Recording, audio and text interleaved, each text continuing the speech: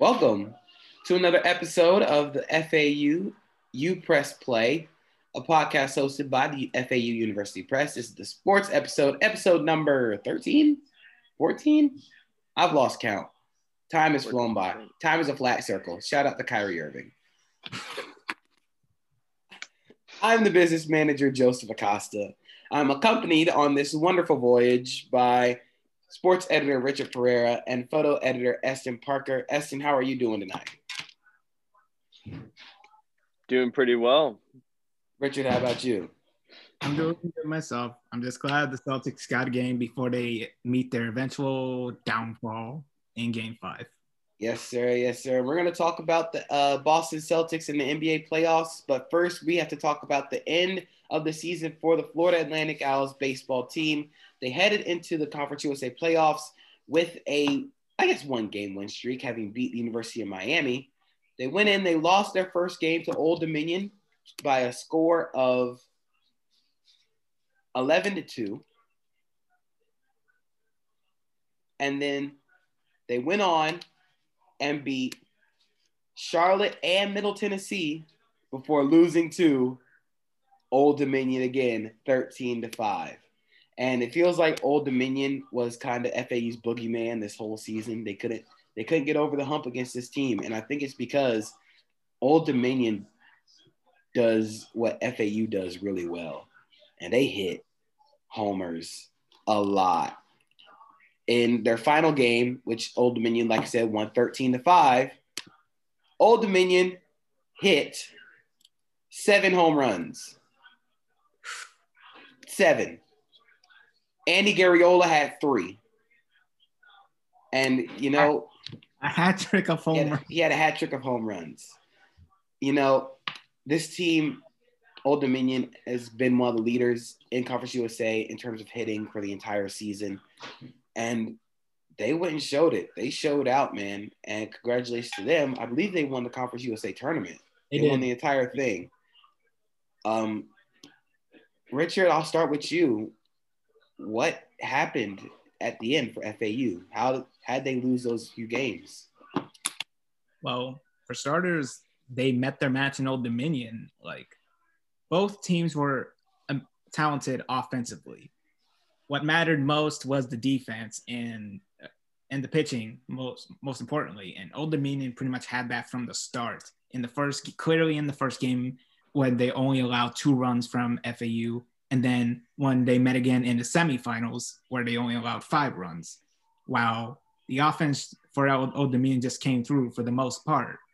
And luckily for FAU, they did make an effort. They bounced back from the first loss to beat with 1-seeded Charlotte, who nationally ranked, just like Old Dominion.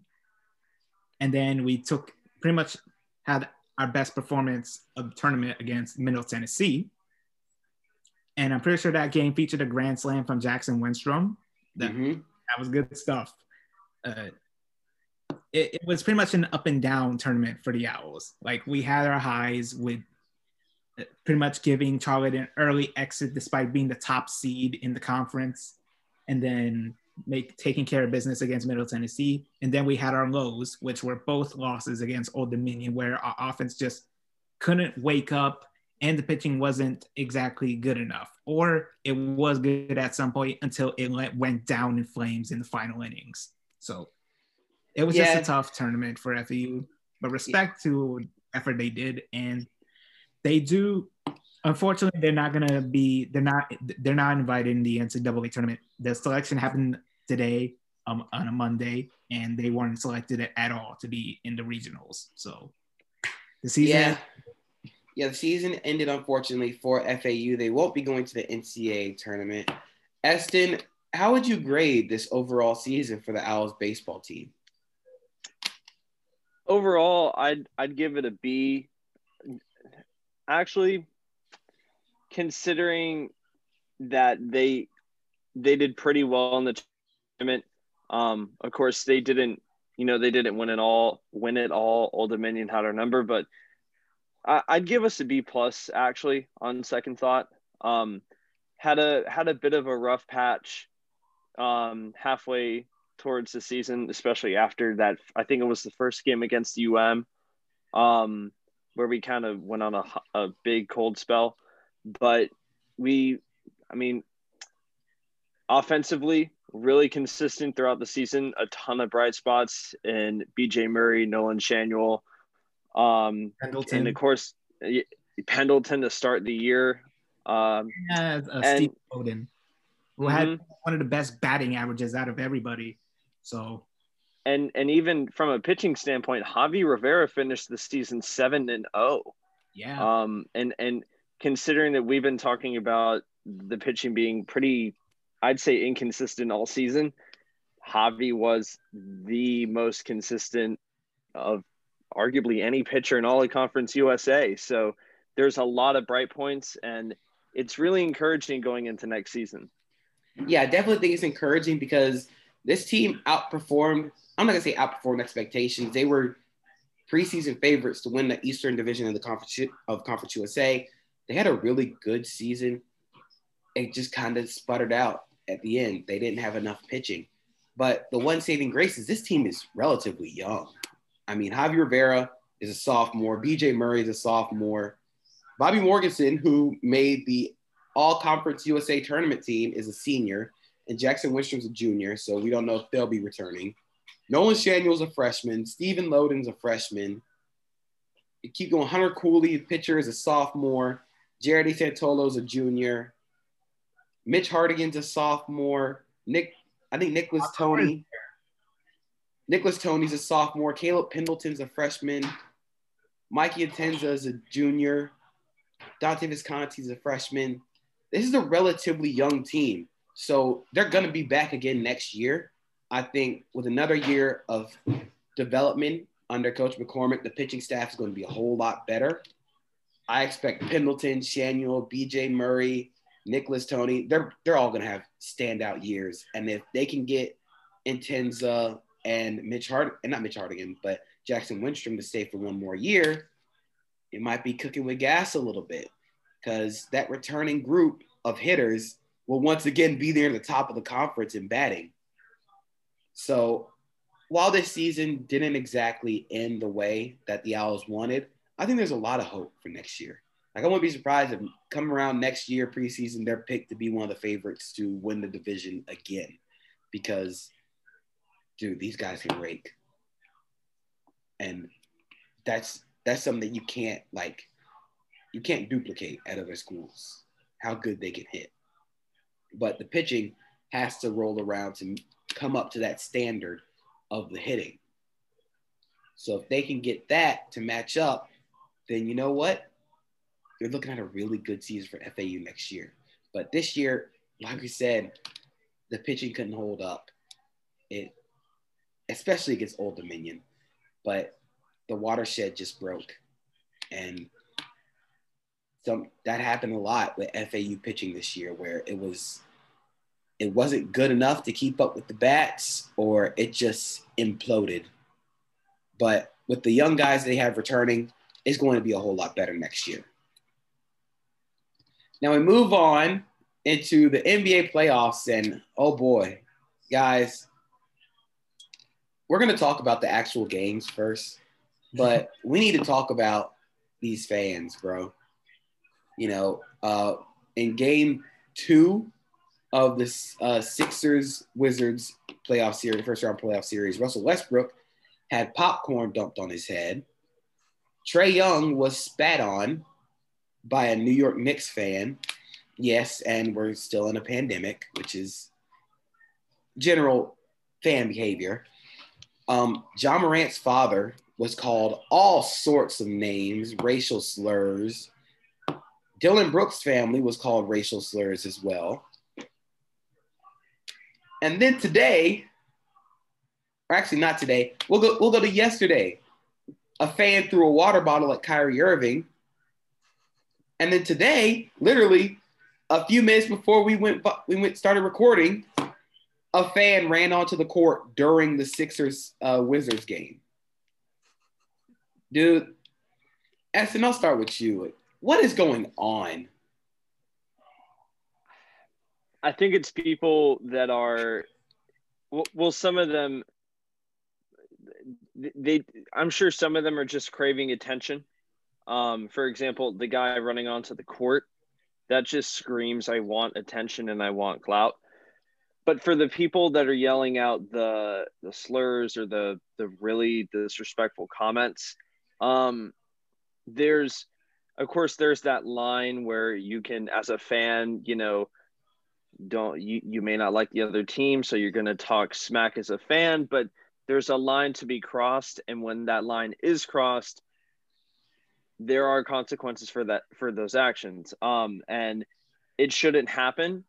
And I think that also and this is no excuse, but considering that last year there were no fans for the playoffs, obviously everyone was in the bubble. It was kind of a toss-up as to what we were going to get from fan reception. Of course, in certain places like Boston, they have a reputation for being a pretty intense fan base, especially towards opposing teams. And, you hate to see it. You really do. And a lot of it shouldn't be happening, especially at this point with people throwing slurs. I don't know what else there is to say. Like, it shouldn't happen. It should not happen. And thankfully, for the people that have been saying those heinous things, they're not allowed back. And things like the popcorn, like, come on. Are you, not to mention, popcorn's expensive as at those games. You're about to waste your money on that. Come on. In the spitting, Brooke was hurt. Just literally add insult to injury. Come on, guys.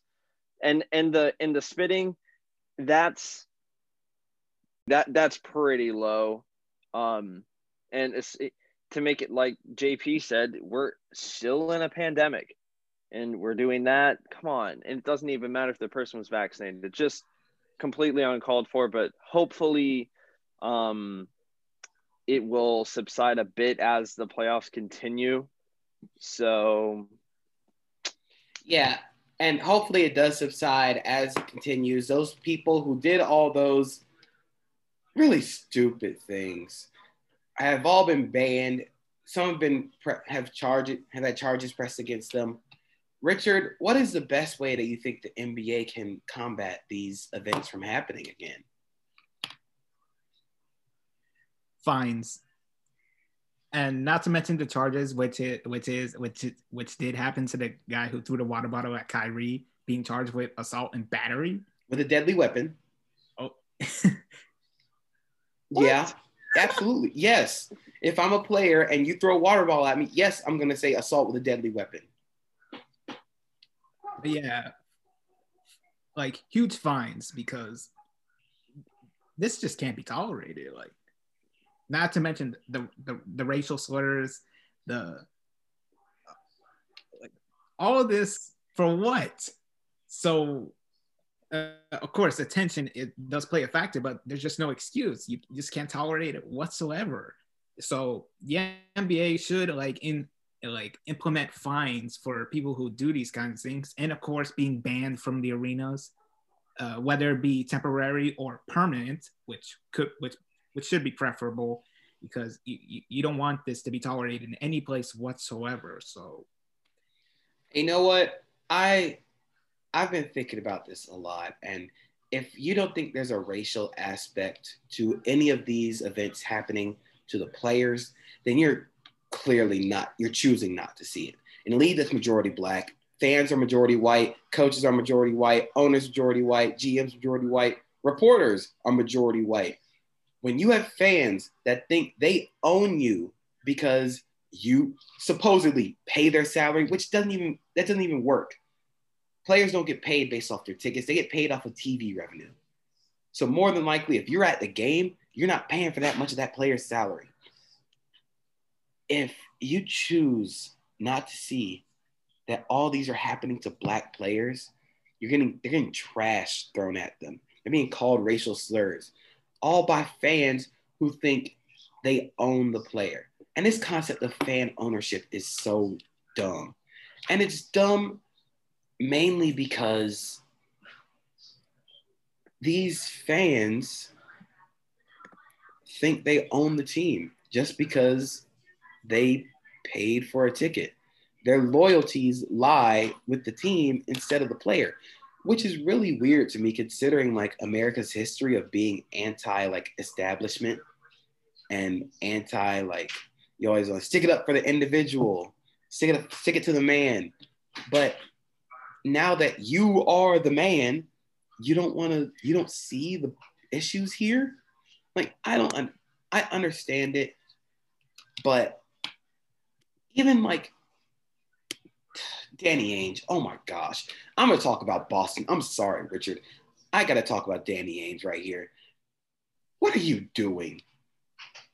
Clearly, he said when Kyrie Irving said there has been instances of him being called racial slurs in Boston at TD Garden, Danny Ainge responded to that by saying, I've never heard anything like that. I've never heard black players say that when I played here. Excuse me, I never heard Kyrie Irving say that while he played here. Getting the cap. And go ahead, get the cap. Go ahead, get the cap. Because my biggest thing is Danny Ainge clearly didn't talk to the black players that he played with or coached or was the GM over. And the reason why is because I get that Kyrie Irving went to talk to Danny Ainge about that. But the fact that Danny Ainge never talked to his black teammates when multiple black players have spoken about being called racial slurs and racism in Boston. And the first thing Boston fans want to do is say, well, we're not Mississippi or we're not Alabama. We're not talking about Alabama right now. We're talking about you. You got to sit here and deal with the fact that you are a racist town to players when it comes to sports. Now, what are you going to do to fix that? That's your choice. But ultimately, my solution to all these fans thinking that they're big and bad and tough, let players fight fans. We need another mouse in the palace. Meta world peace. And it's gonna be one more person. You're gonna be the wrong one at the time, and they're gonna end up getting not come until later. They're gonna get like a beer bottle bashed over their head, like Stone Cold Steve Austin. And I'm telling you, man, that's what we need. Because fans seem to think that they're tougher than the players. They think, oh, grow up. You have popcorn thrown on. Okay, all right, go ahead and throw up. If I was security guard when Russell Westbrook got mad, I would have been like, oh, I slipped. I don't know. I just let him go. My hands were slippery. You know, I've been picking up beer bottles and other drinks all day. My hands are kind of slippery. He just got out. Butterfingers. I had butterfingers, you know, or like I had to take a phone call on the job. Yes, I had to take a phone call. But we need to bring back Pros versus Joes. Remember that show where they had average dudes compete against NFL athletes?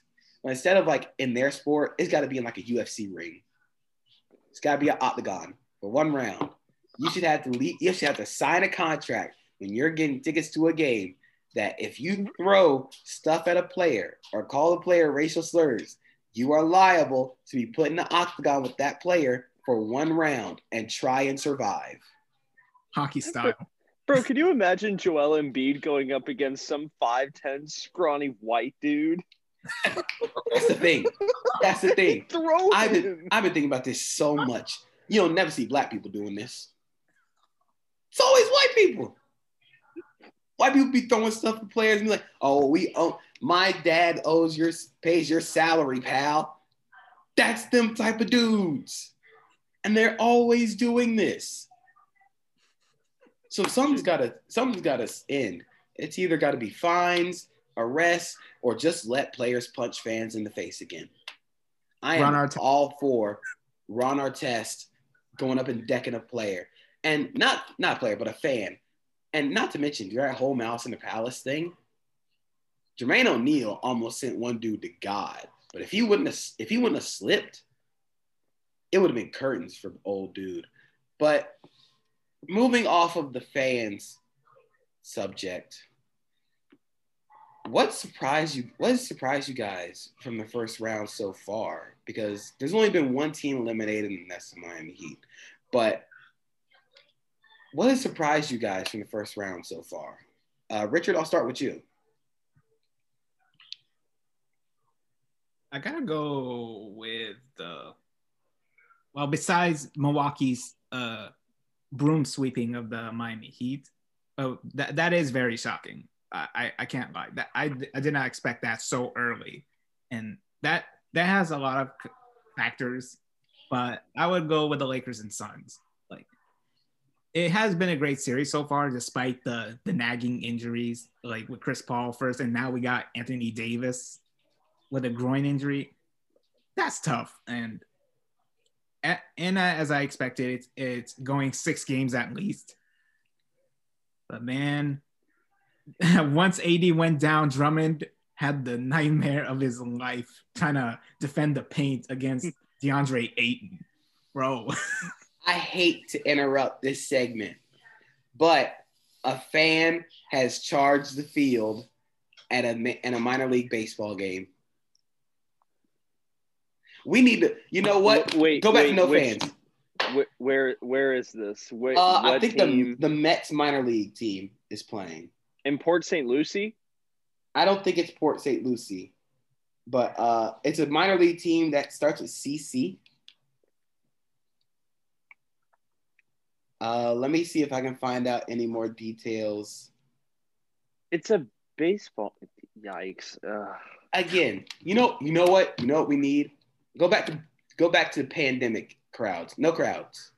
Just cardboard fans. You want to act up? It's like when you're a child. See the Clippers. You get put in timeout. You gotta go to timeout.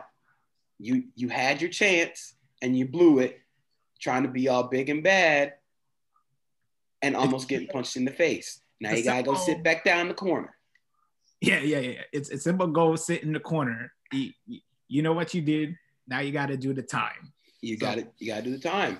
And you know what? Again, this player or this fan ran up on this pitcher after he delivered a pitch. My thing is, if you run up on me, I'm going to punch you in the face. I'm fan or not, you're getting a left hand. I don't care. Like, imagine if someone interrupted your job and poured or threw a water ball at you or poured popcorn over your head. I would be fighting. I don't know about you guys, but I would try and hurt that person. But anyway, I digress. Eston, what has been the most shocking thing to you from the playoffs so far? Other than the Miami Heat forgetting how to play basketball,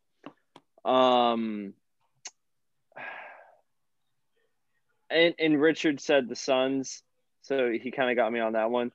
I got to say the Clippers finding their way back to make it 2-2. I will say I've been pretty impressed by that, which also, by the way, the Kawhi slander last week, I get it. You know, he probably should have stayed in Toronto. But when people were saying it was his fault when they lost game 2, when the dude dropped, I think, 41 points, what more do you want him to do?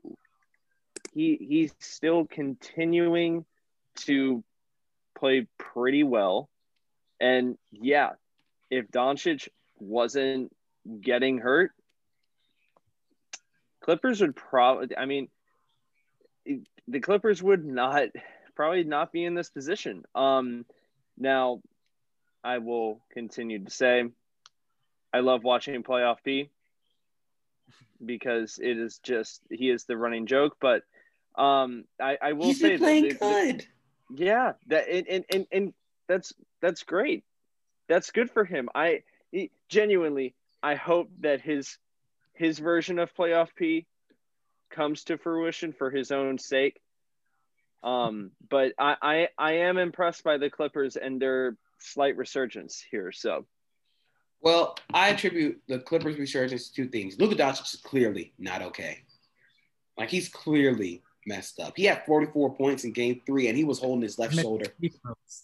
He was missing free throws. That's how bad this has gotten. He had to carry the team with a nerve strain in his neck because, okay. I'm going to tell you these stats, and I want you to guess how tall this player is. This player in 4 games against the Clippers has 4 rebounds, 3 rebounds, and 5 rebounds. Eston, guess how tall this player is? 6'11". Wrong. 7'3", Kristaps Porzingis. Every game this season, he has been the tallest player on the court and has been getting out-rebounded by Facu Campazzo. Who? The point guard for the Nuggets averages more rebounds than Kristaps Porzingis. You are a 7'3" jump shooter, and you don't even do that well enough. Okay, I petition. We need to call that the Tim Hardaway Jr. trade from now on because Porzingis sucks. Like, he's not good. He doesn't. Okay, there was a part of the game in Game 3 where he switched on to Reggie Jackson. Reggie Jackson's like 6'3", so Porzingis has a whole foot over him. And shoot over him. He shoots a turnaround jumper 15 feet away from the basket. Brick. Clippers come down, hit a 3. Ice the game. This dude is not good. You are 7'3", and all you do is shoot jumpers? You don't even rebound? You don't even play good defense. You get dropped by Paul George multiple times a game. What are you doing? This team, Luka Doncic can't do it by himself. As otherworldly as Luka Doncic is, he needs help, and Porzingis is not that guy. And they're paying him a lot of money to be Sean Bradley. That's what he is right now. He's Sean Bradley. It sounds like Porzingis should be playing for the Heat instead. No, don't bring him to the Heat. No. He No. sounds like a Heat player. He can't shoot. He can't play. And I know I went on a huge trade there, but the team that surprised me the most, honestly, it's been the Memphis Grizzlies. They're not going to win that series, but they are giving the Jazz 60 minutes, 48 minutes of absolute business on both sides of the floor. They're making it tough for them to get baskets. Donovan Mitchell coming back has been huge for Utah, but Ja Morant, I mean, the kid's special. I say kid, we're the same age. The dude is special. And they just need one more guy. If they had one more guy outside of Ja who could get his own shot, so I'll be saved from Dylan Brooks' contested jumpers, this series would be a lot different. But they're playing their hearts out for the entire series. And, you know, they're not going to win this series, but the future for Memphis is really, really bright if they keep this young group of guys around them. So I'm going to ask you, I'll start with you, Richard. We'll go around the horn real quick. What team do you think is in what top team do you think is in the most trouble still in this first round? Oh. Well, first off, the Lakers. Like, it's going to be difficult especially if AD is not at his best for the rest of the series. And it's likely that it's going to be that. He might miss 1 or 2 games. So it will be absolutely crucial for LeBron to pick up the pace and just flat out take over for at least the majority of the game, because there's no way the Lakers will win if LeBron doesn't do that. Eston, what top team do you think is the most in trouble in this first round? Without repeating what Richard said, I'm going to go with the Nuggets on this one. I mean, the Trailblazers have quietly been giving the Nuggets a lot of trouble. If there's anyone that can will his team to victory into a series, I think it is Damian Lillard. He will do the Dame Dash on him. He's got CJ McCollum with him. I got some confidence in them. So, you know, I hate to do this because it's like bad sports podcasting, but I agree with you, Eston. I think the Nuggets could potentially be in trouble. And the main reason is I don't think you can hide Facu Campazzo anymore defensively. Because He's pesky, but again, you're asking to guard Damian Lillard or CJ McCollum or shoot Carmelo Anthony, who, I mean, Melo has been mellow off the bench. Off the bench. He's been Nuggets mellow, which is great because they're playing the Nuggets. But if Denver can't find a way to slow down their guard play, then they could be in trouble. But then again, Portland doesn't play defense. I mean, outside of those teams, I think the Knicks are more than likely cooked. They just don't have the talent. They play hard, but they just don't have the talent. Derrick Rose can only do so much. And that's the thing. When you got to rely on Derrick Rose being your team's leading scorer, if this was 2014, I'd say, okay, let's roll with it. If this is 2012, I'd be like, absolutely. But it's 2021, man. I don't think he can do that anymore. Julius Randle is not that guy. But Atlanta looks good. They do. I don't think they're going to beat Philly, but they look really good. And Trae Young, for as much crap as people give him, has been a baller this series. He's quieted all the chants from the Knicks. He's been spit on. He's been yelled at by fans, and he went and silenced them. He said, we'll meet y'all back in the A, and they won 2 straight games in blowouts. But Clay Capella is doing his thing. Absolutely doing his thing on both sides of the court. I think there was a span of plays during game 3 where it was just 4 straight lobs to Clay Capella off pick and roll. And at that point, I was like, yeah, the Knicks are cooked. They can't do this. They just don't have the talent.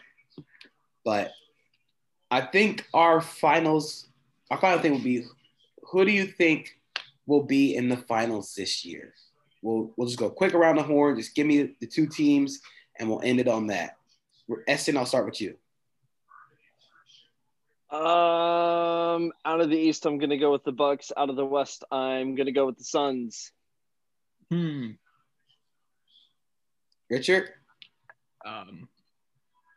Of course, that the ratings. I'm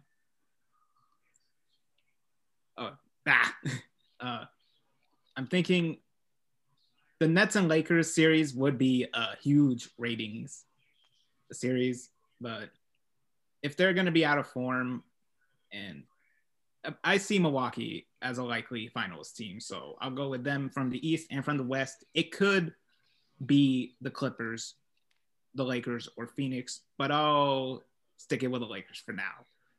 All right. Out of the East, I'm going to go with the Brooklyn Nets. I think they just have too much firepower. The only team that can really beat them, I think, is Milwaukee. But I think there's just too much. Kevin Durant, Kyrie Irving, James Harden. Richard knows this too well. If you have one guy that doesn't show up, okay, Kevin Durant will get you 40 on 15 shots because that's just the guy that he is. And James Harden is playing like a top 5 player in the league. Out of the West, you heard it here first. The Los Angeles Clippers will make the finals. I know. You know what? I'm not gonna. But I don't think the Jazz are that great. And if Chris Paul isn't 100%, the Lakers and the Suns are both dealing with injuries. I think the Clippers are going to win against Dallas. I think they're going to beat Utah in the series because, man, Kawhi and Paul George are playing great. Like, Kawhi has been in Terminator mode. But, yeah, man, I'm going to be made to look like an idiot with this prediction because, of course, the Clippers will do that to me. But I'm going to say Clippers Nets in the finals. You heard it here first. But that's going to do it. Kyrie. That's going to do it. Go ahead. Say that again. I missed that. Patrick Beverley versus Kyrie. That will be fun. Oh, dear Lord. That's going to do it for this episode of You Press Play Sports. Make sure to find us on YouTube at University Press. Find us on Spotify, wherever you get your podcasts at You Press Play. Make sure to like, subscribe, give us a follow, give us 5 stars. If you don't, you're going to make us sad. You don't want to make any college kids real sad. Otherwise, we'll go send Big Red after you. But from sports editor Richard Pereira, photo editor Esther Parker, I am Joseph Acosta, wishing you a great rest of your day and a great weekend.